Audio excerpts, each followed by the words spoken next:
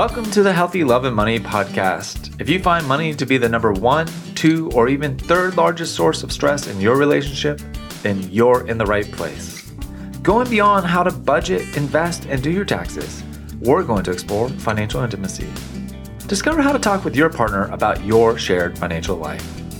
Let's take the awkward and painful out of money conversations. Join me and hit follow to listen to weekly inspiring, healing, and motivating interviews with financial therapists, couples therapists, and financial planners, and so many more. Let's go on the journey of financial intimacy together. Hello, everyone, and welcome to the Healthy Love and Money podcast. I have Nathan Astle with me today, and I am so excited to have him here. He is a bright, young, up-and-coming superstar in the field of financial therapy. He's constantly posting on social media about mental health, relationship health, and money, and the intersection of all of those fields. So to have Nathan here on the podcast is so exciting for me. I know that he's full of energy and vibrancy about the topic of financial therapy. And so, Nate, why don't you go ahead and lead us off and tell us a little bit about yourself? Yeah, I appreciate you having me. I geek out about money and couples specifically, but couples and money and trauma and all the fun things to talk about. So, I guess background, I'm a licensed marriage and family therapist. I am a certified financial therapist. My kind of main area, like you, Ed, is with couples and financial conflict. And then I also do quite a bit of trauma work, so I use EMDR and other things like that to help people who are dealing with financial trauma symptoms as well. That's awesome. And I really hope that through this episode that we bring all of those things forward. And that's why I'm so excited to have you as a guest, because there are very few people that I know that are crossing all of those intersections of marriage and money and trauma, and then informed treatment approaches to that. And so we're going to dive deep into that. But I don't imagine you were always a money geek. Maybe you were. I don't know this part of you. So can you tell the listeners a little bit about how you've gotten to this place and why this is so important to you now? Yeah. No, I was not always a money geek. I kind of fell into this field backwards a little bit, where I knew I wanted to work with people. I knew I wanted to work with couples. A lot of that came from my own parents' relationship and some of the conflict that they have and had. And when I personally got into my long-term relationship with my wife, Shelby, I could see the power of a good relationship in my life. When we have a securely attached partner, or a partner that can meet our needs and that is supportive, it hugely impacts our personal mental health. It impacts our life satisfaction. And for me, that was a really big thing. So I went to school to become a marriage and family therapist. And it was while I was at school here at Kansas State University that I heard about the financial therapy program here. And I always, money was always an interesting piece of relationship dynamics, but it wasn't until I really, started looking at my own personal money story and realizing a ton of my parents' conflict was about money. It's about money and work and, financial infidelity that had happened in their relationship, that I internalized a lot of that as a kid. If you let me share a quick story. Yeah, absolutely. When I was about 11 or so. So I grew up in a middle upper class home, and that definitely also affects my money story and how I view it. But my dad bought a 4-wheeler, and he did so without telling my mom. And it was about, it's a significant purchase. It was like $5,000 or something at the time, and sure. My mom was furious, understandably, because that's a big thing not to just kind of ooh, look at this. And I remember as being a kid, and for me it was just this cool toy, and I'm having a fun time. But I remember as a kid seeing them fight about it, and then feeling guilty. That was is me enjoying this causing them to fight more. And it actually kind of was this pivotal, financial flashpoint or time when I was like, man, money causes a lot of problems. And so for years on until I got married and had to deal with money stuff in a relationship as well, I was like, I'm pretty money avoidant. This is not something that I like to talk about. This causes me anxiety and I get frustrated with it. And so anyway, that's kind of a personal example, but we have money experiences that hugely impact our financial behavior and how we engage in our relationships too. Nate, that's such a powerful story, and I think it really exemplifies so much of what I've found in my practice, and I imagine you find true as the couples you're working with, is it's not always these extreme money experiences in the sense of I lived in chronic poverty, although that is certainly very challenging and something to work through. And I don't imagine that was the only money conflict, right? But that's an example in your family. Mm-hmm. And you used a few different words that I want to slow down and really kind of define for the listeners. And so you talked about money avoidance and financial flashpoint. So can you define what those two words mean and how they fit in this story? I have some sense for it, but I'd love for people to really be able to stop and think about, what is he saying? What is that? Because those words are critical in the field of financial therapy. We use them a lot. Yeah, so a financial flashpoint is any emotionally charged memory around money is the way I think about it. So it's a time, so that time with the four-wheeler, it brought up a lot of emotions for me. Right. And because of that, it had a huge impact on how I viewed money.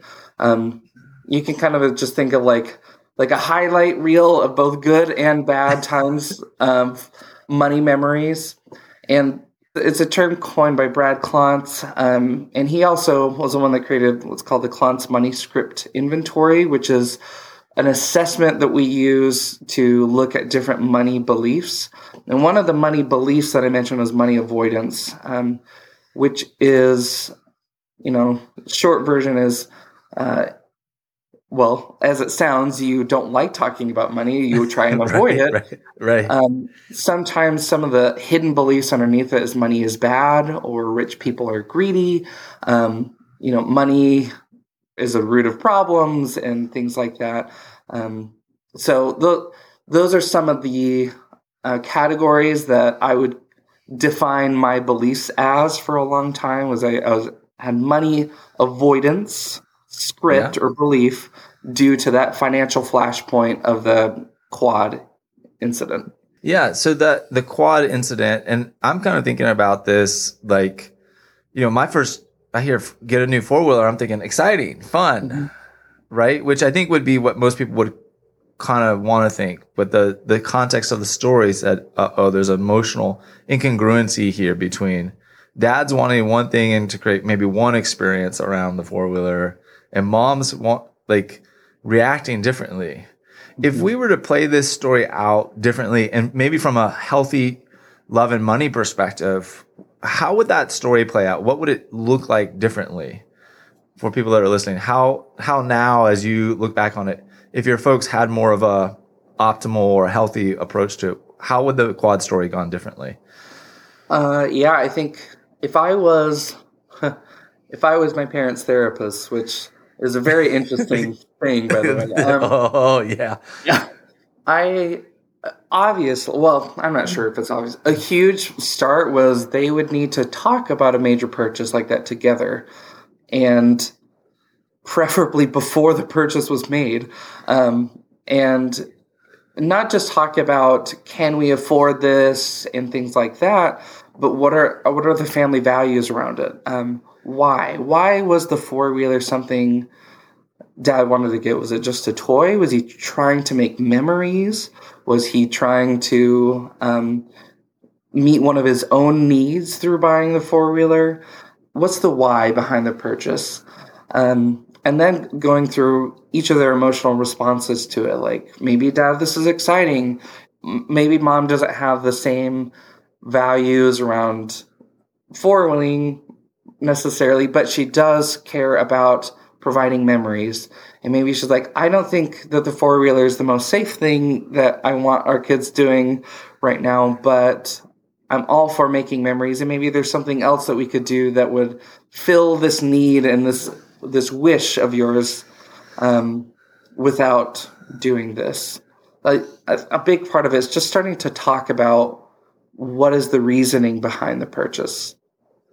I think you're highlighting something that's so interesting is being able to imagine that there might be multiple different psychological needs trying to be met by any one purchase, right? Is you kind of listed off a handful of different things about why dad might be motivated to get the four-wheeler. It might be his own self-interest. It might be pleasure for the kids. It might be just a toy. He's not even thinking about it. It could be a number of things, and he would have to be here to ask him, right? Right. And at the same time, mom is going to have her own feelings about four-wheelers. And what I really liked you describing is ideally a couple is going to recognize and start to articulate and just figure out what are these different values that we have that motivate our purchases. And then how do we find that collaborative middle ground? I've been really fond of using the word financial intimacy. I imagine you probably use that as well, right? That a couple is fostering financial intimacy by having these open, exploratory conversations. Mm-hmm. Yeah, and how I think about it is, as weird as this sounds, bringing intimacy as a couple into the financial realm is something I think a lot of people don't think about. And a lot of times we think intimacy is sex, but it's not. Intimacy is closeness, and it's trust, and it's shared desires and values. It does make itself into the bedroom, which is great, but it also is you can have closeness and trust and hope. All of these kinds of things that intimacy brings in our financial ventures as well. Is that, I think about the first three that come to my mind are sexual intimacy, which I think most people kind of think of automatically, right? And then there's emotional intimacy, which is kind of that more relational, being able to just know and enjoy someone's company and feel close to them. And then financial intimacy is that really knowing and understanding yourself and your partner and what motivates you, what also leaves you afraid around money, and then how to work with your partner around that so that you're not violating those places of fear and anxiety around money. Nate, we're going to talk on this podcast a lot about attachment theory. I know that you've done a good bit of studying and reading on this. You're familiar with and work with Sue Johnson's emotionally focused therapy. Can you describe in your own words the importance of attachment theory and attachment styles and how that helps you understand the clients that you're working with now? Yeah, it's really hard to condense all the thoughts that I have. But so, of course, the way I think about attachment theory is we have needs as humans to connect with others and to connect in ways that help us feel safe and secure. These needs are literally hardwired into our brain. It's the reasons that babies that don't get held and don't get nurtured often pass away. They have whole hospital wings where they have nurses and people that hold babies. And it's because in order for the brain to fully develop, the baby needs to know there is a safe and secure person that I'm connected to. That idea manifests itself across the lifespan, and in early childhood, as we're learning how to appropriately engage in relationships, we have what we call a secure attachment, ideally. So it could be a parent or a caregiver that teaches us, when I have a need, I can go to this person and get that need met. So when we have our needs met consistently throughout our lifetime, we begin to trust people more, and we begin to trust ourselves more that the world is generally safe and that we can engage in meaningful ways in relationships. Because for the most part, people are humans. They're not going to be perfect, but I can go to a relationship and get my needs met. So as that relates to couples, when a couple has consistent ways to show each other that they are safe in the relationship, not just physically, but emotionally, that their emotions matter, that their emotions are real and valid, and that you can come for me for comfort. And then secure, which means that when you know that I'm here, that you can come back to home, you feel more safe and exploratory and making decisions in your life that are more in line with your values as opposed to just reacting to the fear. So anyway, I feel like this is maybe deeper.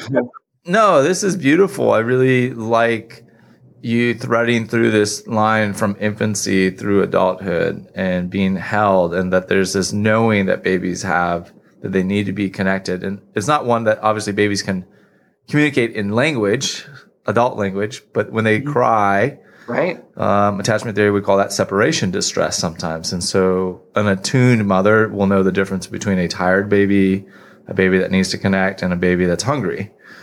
And we'll work to try to sort that out. And it may not always be immediately obvious, but they're working towards it.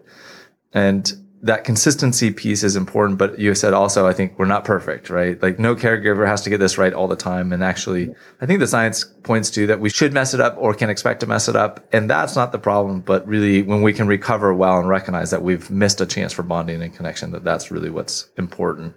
Right. This sets the foundation, right? The psychological foundation for when couples are making money decisions together, because if they don't have secure attachment as their primary psychological makeup, how does that then impact the way that they're going to approach money conversations with each other, do you think?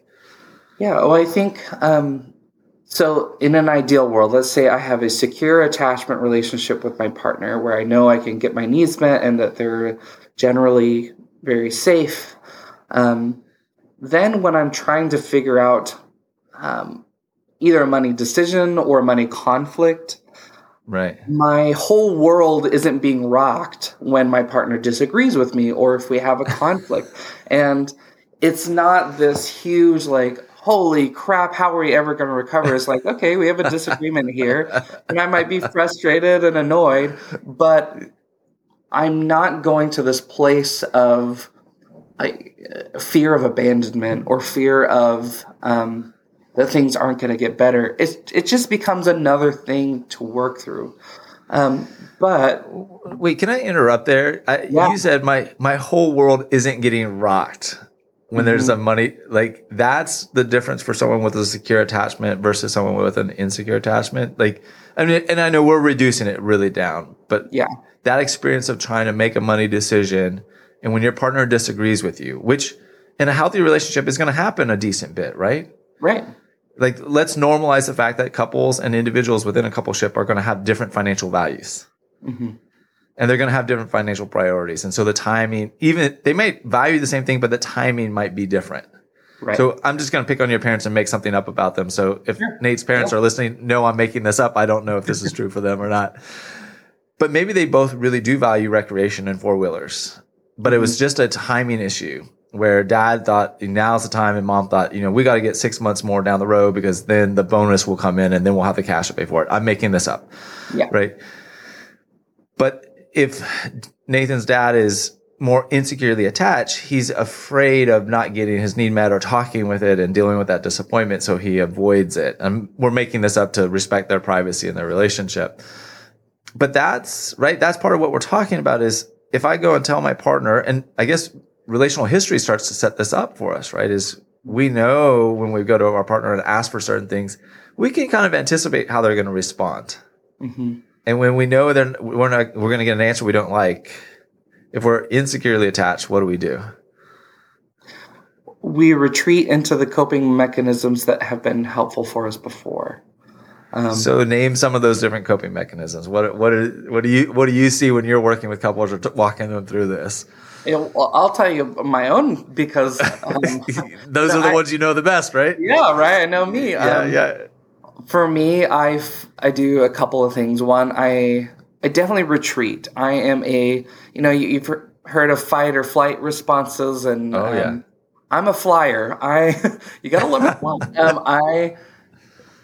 I'm generally pretty conflict avoidant. And so if I know that there's something that could bring up a conflict or something like that, I will avoid that like no one's business. I'm pretty skilled at it, honestly. So yeah, I can misdirect. I can change the conversation. I can physically leave the room sometimes. And this is because my body is not regulated during times of conflict. And I really struggle. And so when I have feelings of fear or anxiety, especially around relationship safety, and again, honestly, my wife is awesome. Like this has nothing to do with her. This is about my own stuff. But when that happens for me, my first gut instinct is like, I got to run away from this. Otherwise, I'm going to be hurt. I really appreciate your own self-awareness and ability to bring language to so much of this. Is in your body, it's that visceral in my gut, and it's the physiology of attachment, right? Mm-hmm. Is you've had these relationship experiences that have been hardwired now into your brain that say, when conflict arises, it's dangerous, it's threatening, mm-hmm. and what you learned as a child is to withdraw or fly. Right. And so these are not conscious. It's not like you're sitting there thinking like, okay, what do I need to do? Okay, Shelby and I, she's not going to like that I'm going to bring up this money decision. I know what I'm going to do. I'm going to just go ahead and leave the conversation. And I'm thinking through and verbal. It's mostly reflexive, right? Very much so. And honestly, that's sometimes what makes it so frustrating is, I'm a therapist. This is literally what I do and help people work through. Right. And that's insult to injury when you're a therapist and you know what's going on and you still can't stop it from happening. Exactly, yeah. No, and knowing that it's going on is a huge step. So if you're working through recognizing your own kind of trauma responses or recognizing your own attachment coping skills that aren't as healthy, that's awesome. But it can be really frustrating recognizing, I'm avoiding right now. Most of the time, if I recognize it in the moment, I can be like, okay, hang on, let me take the break I need to. But a lot of times it's only after I leave or after the conflict gets bigger that I'm like, crap, you know what? I did exactly what I knew that I did, but I just did it again. Well, and that's part of that override system, right? Is especially when we're in threat, we're no longer in our conscious brain. Right. Our reflective part of our brain goes kind of offline. And so that's why we can be doing all the bad behaviors and saying all the bad things or withdrawing and maybe not even recognize fully that we're doing it. Exactly. You don't recognize it until after. You don't recognize it until after because the threat's passed, and then the reflective brain, as I understand the prefrontal cortex primarily, comes back online once the threat's passed. And then that's where, for some of us, really the self-loathing and self-shaming comes into play, right? Mm-hmm. Is we start beating ourselves up and like, how could I be so stupid to have done this or said this or avoided that or whatever. And I don't know if that's true for your own psychological process, but I certainly know it's true for mine. So a little self-disclosure on my side of the microphone here. Nate, I'm really interested. So you and Shelby, you really named something that's so important is this isn't about her. Mm-hmm. You're fortunate to have a marital partner who sounds like is emotionally warm, emotionally understanding. Is that fair to say? Oh, yeah. Yeah. Good. And so, certainly we know that people are sometimes partnered with another person that's not there and doesn't have that to offer. Mm-hmm. But what I want to highlight is that many of us can enter into an intimate relationship where the partner actually is present and loving and emotionally warm enough, but that our attachment patterns can cause us to do what, even in light of that? Mm-hmm. Yeah, the hard thing is relationships are always yours, mine, and ours. Hey everyone, thank you so much for listening to the Healthy Love and Money podcast. I'm honored that you spend time with me listening to these incredible interviews. I love working with individuals and couples around their financial life, integrating mental health and relational well-being. I'd love to personally invite you into my financial planning practice where I do therapy-informed financial planning, bringing together mental health, relationship health, and financial well-being. If you're thinking that's the type of help you'd like, please see the show notes below to schedule your free 30-minute discovery call. And I'll look forward to seeing you and hearing more about your unique story and how I can best support you. Now, back to the show. What I want to highlight is that many of us can enter into an intimate relationship where the partner actually is present and loving and emotionally warm enough, but that our attachment patterns can cause us to do what, even in light of that? Yeah, it's the hard thing is relationships are always yours, mine, and ours, because I have, my attachment needs and my attachment reflexes, the things that I know how to do, my body knows how to do to keep me safe. And Shelby has her own trauma, her own stuff that she responds to. She responds to it differently than I do, but it's still her stuff.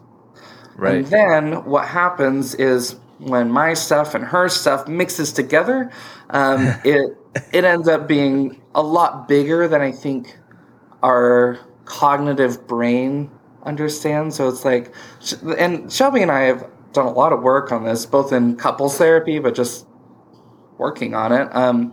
Yeah. Where, like, you mean reading books and talking through it? Is that what you mean? Yeah, and my partner is a PhD student in family science, and so we're pretty reflective on our own relationship. But safety in relationships, yes, it does come from our past experiences. But if you have an insecure attachment style and you know that, that's something I sometimes do, it doesn't mean that that's how it's always going to be. I said earlier, I was like, I realized the power of what a positive relationship looked like, which is what made me want to go into couples therapy. It's because I had kind of a anxious attachment with my parents. And then when I started dating and eventually got married to Shelby, she helped me realize that relationships can be safe. And I would be able to go to her with a problem. A lot of times it was shame. Shame was a kind of a main thing that I'd been dealing with for a lot of different reasons. And she would respond in a way that made me feel safe and warm and loved and not judged. And over time, as she was able to consistently kind of prove that to me, like, I was like, oh my gosh, the way I've been looking at life is totally different. Yes. So I want to stop and highlight that, just that, oh my gosh, that flooding forward of it's like this paradigm shifting. I mean, just this morning I was doing a little bit of my own inner work and drawing, and I don't know why I was listening to my own intuition on the drawing, and I realized, I'm doing a self-portrait. And then I drew a second self-portrait, and I was like, and it was a much more accurate representation of myself in the way that I drew it. I was like, oh my gosh. And so I wanted to highlight that, because those are those moments when you know that you've hit a psychological growth. You've kind of pushed your own healing another notch forward. And so I really wanted to slow down and hone that and say, repetition is really such a critical piece of this whole attachment thing, isn't it? It's not Shelby one time saying, Nate, I love you. It's okay that you respond this way. I understand it's coming out of your own hurt and past. Yes, maybe this hurt me the way you did that, but I understand the bigger context where this is coming from. I love you. That one time ain't going to change anything, probably. Right. It's the repetition of that type of experience and walking through that dance multiple times and her showing up and looking you in the eyes and whatever your particular way of being with each other that really has helped get you to that. Oh my gosh. Mm-hmm. Is that a fair assessment of what you're kind of describing? So, because I think a lot of times people on this journey of building relational health can get really frustrated because it's like, well, we went to therapy and they told us how to do it, and my partner just won't do it. What's wrong with them? And it's like, hey, if you go to the gym one time and do sets of bicep curls, are your biceps any different? No. They're sore.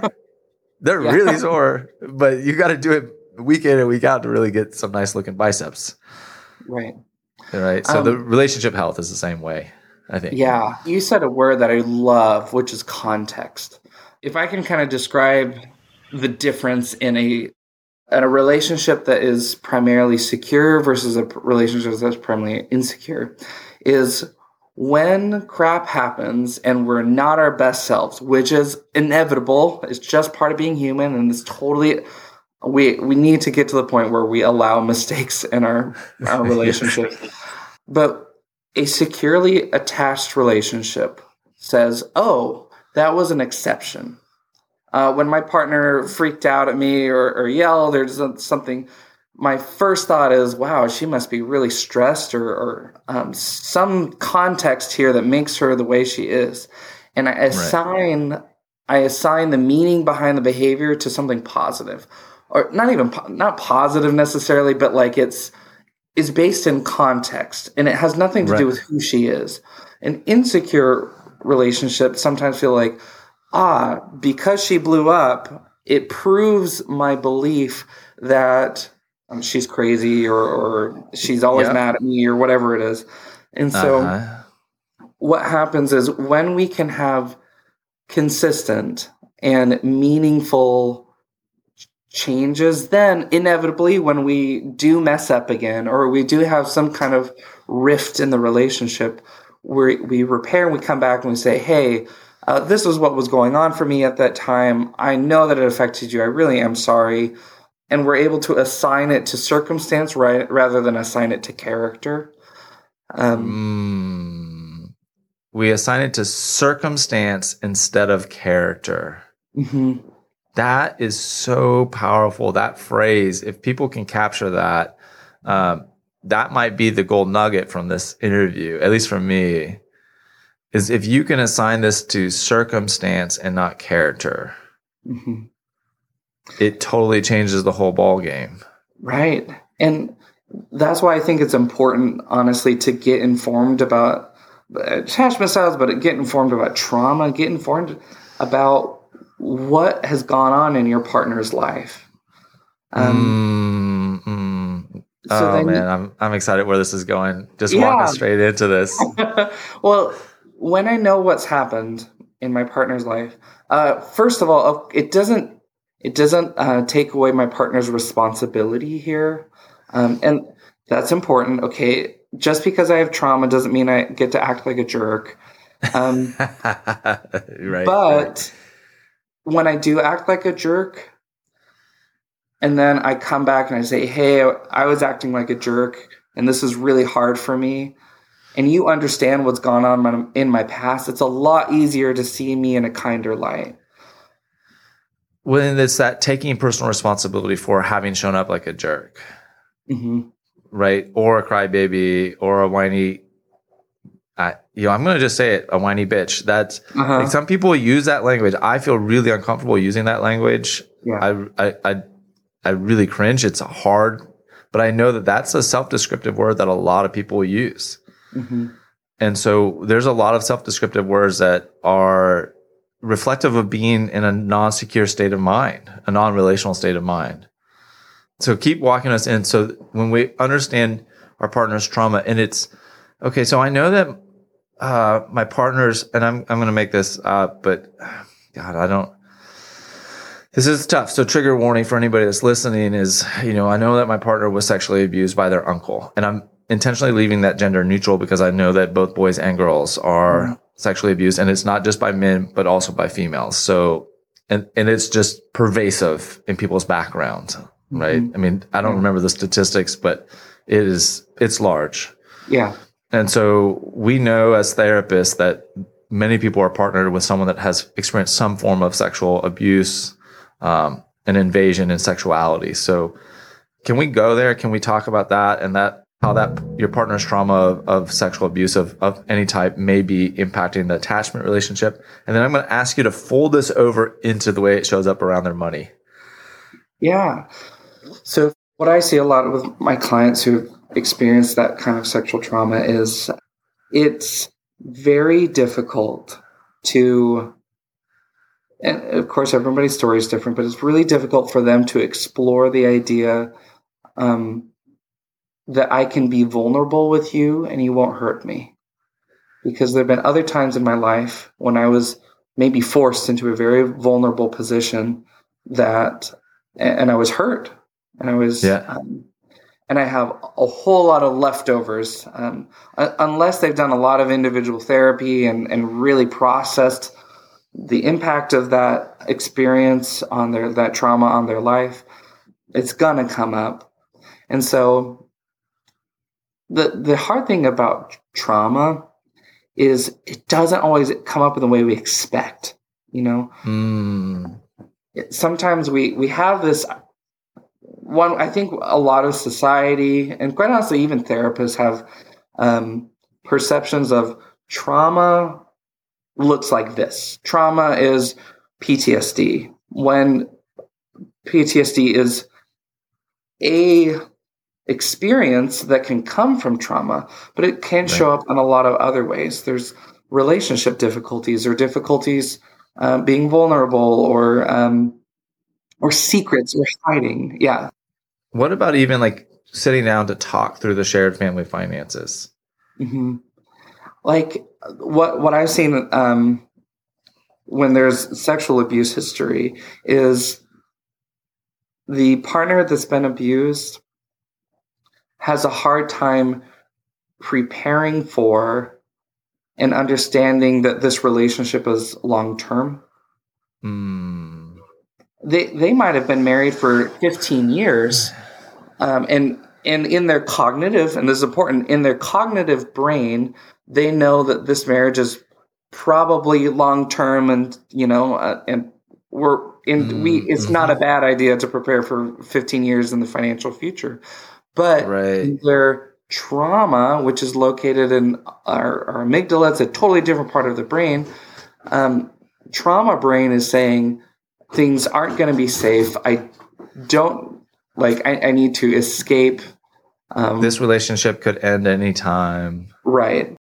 And so what I could see that as behaviors is then it's they're not being intentional about making certain financial decisions or having financial conversations, because part of their brain is like, this is scary.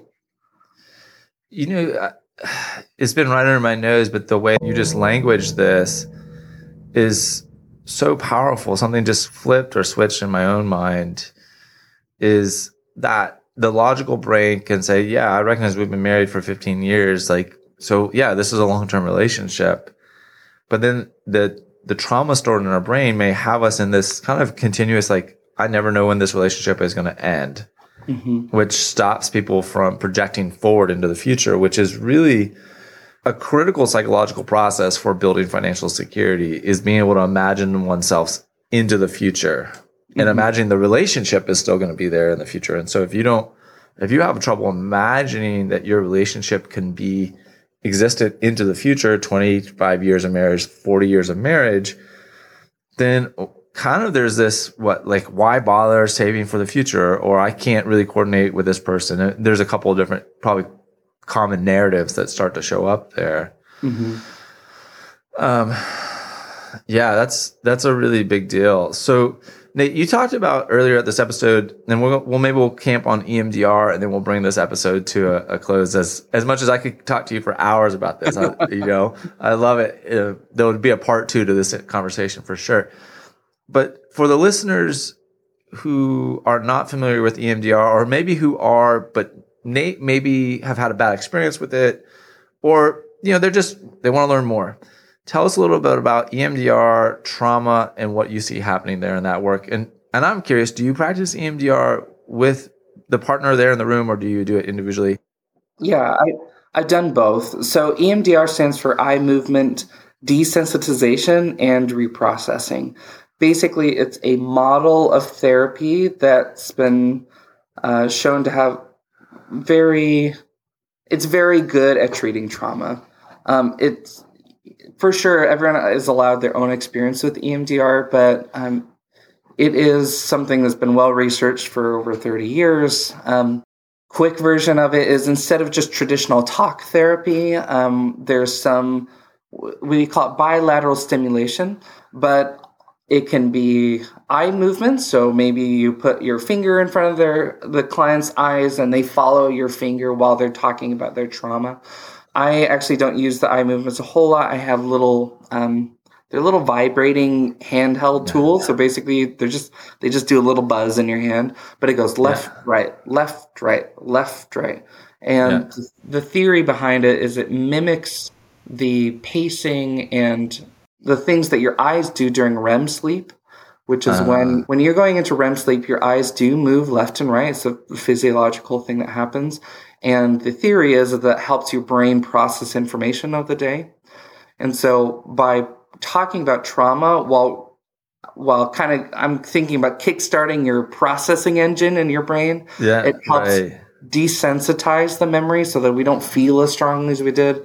And then we can learn to reprocess it, where it's like, oh, that bad thing happened, instead of I'm not safe, or I'm out of control, or it's not safe to share my emotions.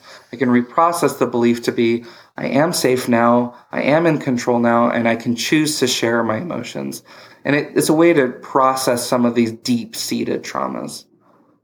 So safety has been something that's come up throughout this whole interview. And safety, I mean, I'm kind of sold on it, is actually the foundation of building financial security and freedom. Mm-hmm. Right. But what you brought up here in this last part about processing trauma is I'm in control or I'm out of control. And I know from my years of working with people, money is one of those things that's going to bring you into that feeling of being out of control so fast. Mm-hmm. Right. And so if you're working on any money project, whether it's your savings plan, your retirement plan, insurance, taxes, estate planning, those are the big 5 areas. If you're feeling out of control, it might, yes, on the surface be about your money, but Nate, do you think it could also be about past unresolved trauma that's being triggered? Absolutely. And I think a good financial therapist would ask, in what other areas of your life do you feel out of control? I want everyone to pick this up. You felt it in your body. I know I felt it as soon as I heard Nate say it.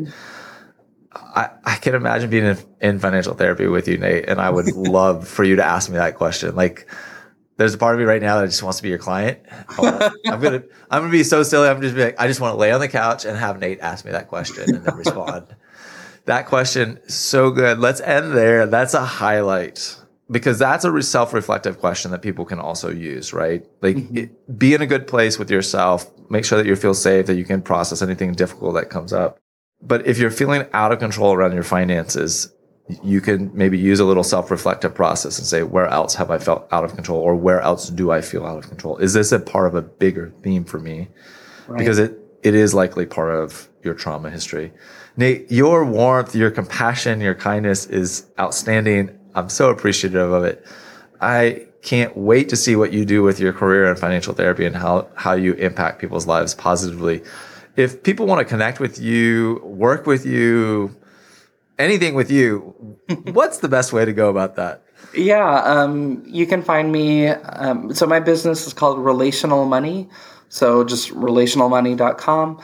And then I'm pretty active on LinkedIn and on Twitter. And so just look up Nathan Astle, probably financial therapist. There's another Nathan Astle that's a famous New Zealand cricket player, but I am unfortunately not him. So yeah.